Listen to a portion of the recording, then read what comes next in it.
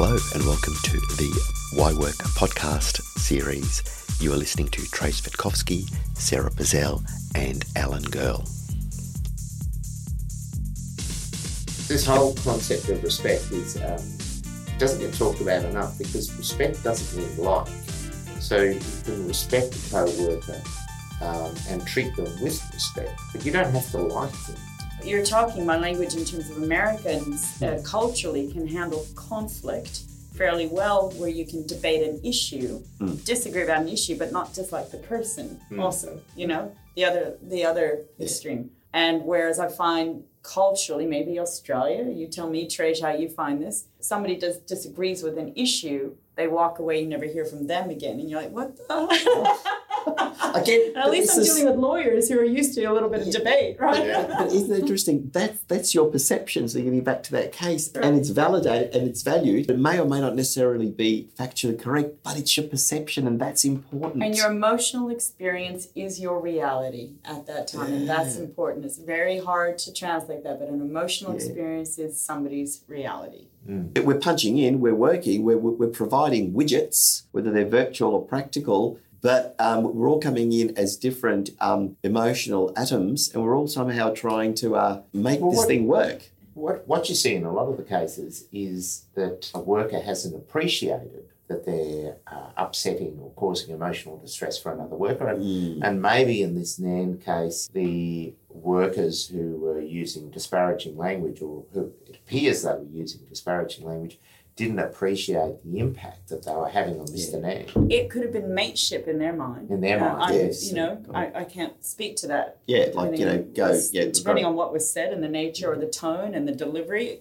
And that sort of stuff can get ahead of its own and just sort of run away, and before you know it, behaviour that was not so bad becomes very bad very quickly. Right? And again, because that policy, if you ever knew about the policy, what policy? But by having these practical scenarios in these workshops, these vignettes, whilst it may not necessarily guarantee a better outcome, I think you'd have more impact. Stories do matter. The stories do matter because they could, and particularly if they're emotive and powerful, say, look, this could be your brother or your sister, or you make that attachment to them. It's going to be a lot more impactful than say, look, this is our policy, points 1 to 10, and this is the law. And that's a problem, I think, for a lot of safety professionals. Right. When you're talking about the emotional experience, they're seen as the fun police, they're seen as, being too staid. And you talked earlier about the challenge of always looking to the negative, right? That risk-based only approach hang on, that's not making my party fun anymore, that kind of thing. So what's the emotional experience, even of the role that you play? What's inherent in your role? When you talk about design, that's far more fun than containment of risk. Dun, dun. So even though it has to be part of it, it's what's your emotional experience around how you walk into that business, and what's the role that's assigned? What's your assigned role? How do people connect with that label, if you will? Innovation around at the front of house. Yeah. So whilst there may be costs, and sometimes I'm a bit cynical, perhaps it's a cost-related issue, or there's no appetite, for employers to invest in innovation. Oh, they might give lip service to it. Yeah. They might go, oh, yes, we'll look at these things. So, I think there's got to be that uptake. There's got to be that. And one way is if workers are empowered to be part of it. So that whole sort of participatory democratic process would go a long way. Facilitated with science and research and That's good right. approach, or legal constructs, etc. Definitely room for accommodation to allow for that whole of design approach. So I'm going to take you on another tangent for a moment. Tej, Alan, when you're thinking about the emotional experience being a reality, increasingly we're getting some appetite among employers to start thinking about the sensory approaches to work design. So trying to understand how individuals may interpret their sensory world differently, how they respond to lighting, how they respond to acoustics, how they respond to the need for movement, those kinds of elements. And what we tolerate might be different to somebody else, and we might not even know it. So the person who can work with a lot of noise in the background or has a television at home versus their colleague who needs that cone of silence. Yeah. And how agitating that can be. So this is part of the research of Winnie Dunn, and she talks about these sensory processing models. So I went into a workplace, and the worker was about to be fired, and it was an issue of industrial relations and safety, and they didn't know what to do with this very talented computer programmer. They were concerned about some of the meltdowns he was having at work. I wanted to understand what was happening, and made complaints about noise in the workplace. They sent him to a doctor, so there's one of your specialists. They also sent him into an audiologist. Canals, working fine. Hearing was working fine. And surprisingly, they sent the referral to me. Normally I work at cohorts of workers and system design rather than just an individual, but we got this referral, and straight away I said, this sounds more like a processing issue. And they said, what? So may I do some assessments? Can I look at sensory processing?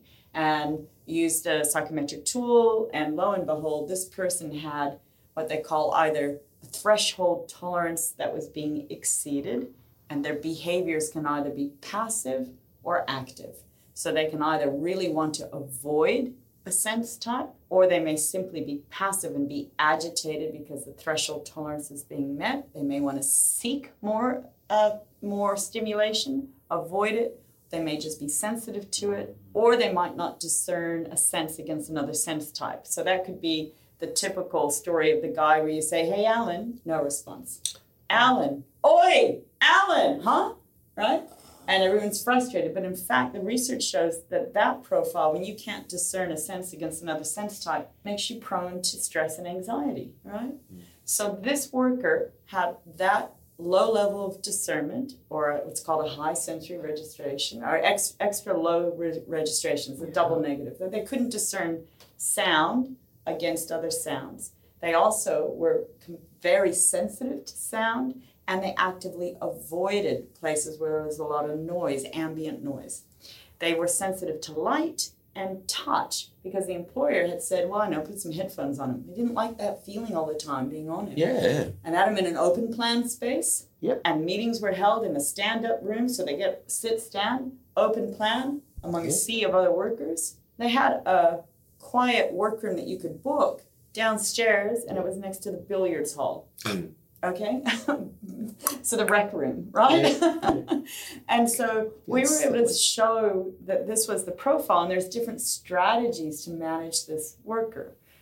You're able to look at the environmental design, right? Obviously, did you really need me to say don't put billiards tables right next to the quiet workspace? Okay. There was things like squeaky doors and all kinds of things, environmental design. But then you can look at job design, leadership strategies, giving this person plenty of time to absorb what was going to happen in a meeting with an agenda, written instructions of what their piece were, and a summary of that meeting, and provide it in quiet space or have more one-on-one follow-up with that person, right?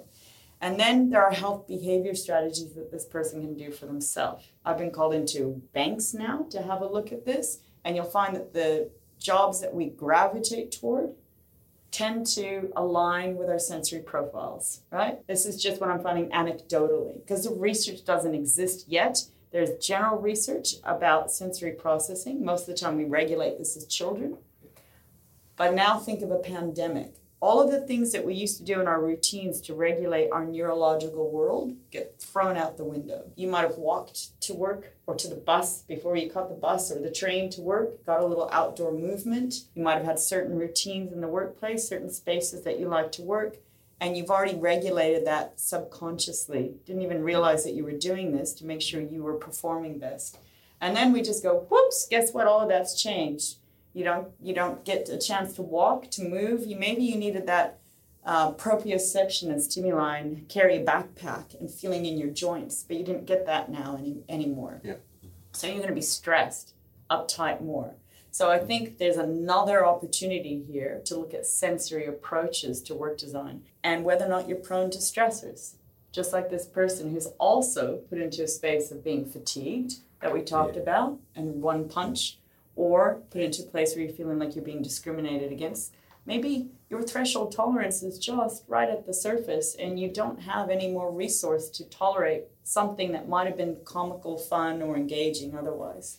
So with the designer, what happened? Which way? So with the one you've come in, the billiards next door, what happened? I'm dying to know. We were able to advise about the environmental design improvements, the job design, the leadership strategies, and the health behaviours. But you said he was about to be sacked. What that happened? Stopped. That saved his job. And in a bank, we recently did this, one of those, cafe culture, cool, trending banks that are happening everywhere. Yes. And we concierge. Concierge desks, that's right. We were able to say, hang on a minute, your idea of people floating around and using different workspaces needs to include the internal customer, not just the external. Yeah. Meaning you've designed a funky space for customers to walk into for 5 minutes, or maybe half an hour, but you forgot that your employees, it's not just a commercial retail space, it's an office space.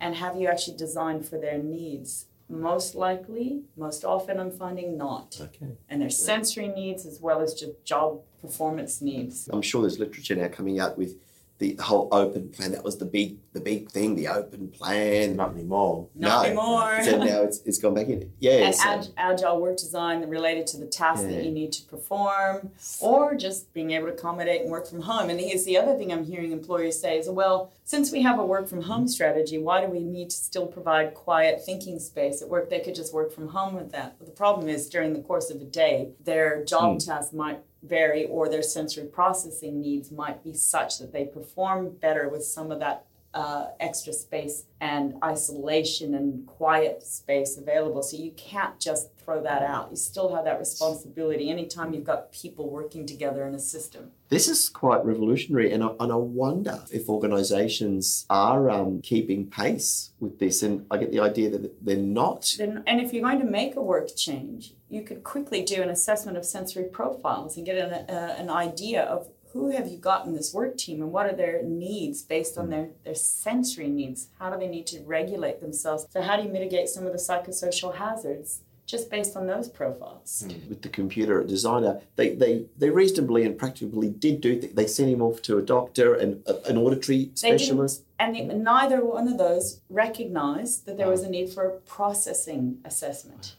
So it was just, what I was called in to do was not for sensory processing. I was called in because I was asked, can you help evaluate the noise in the office space?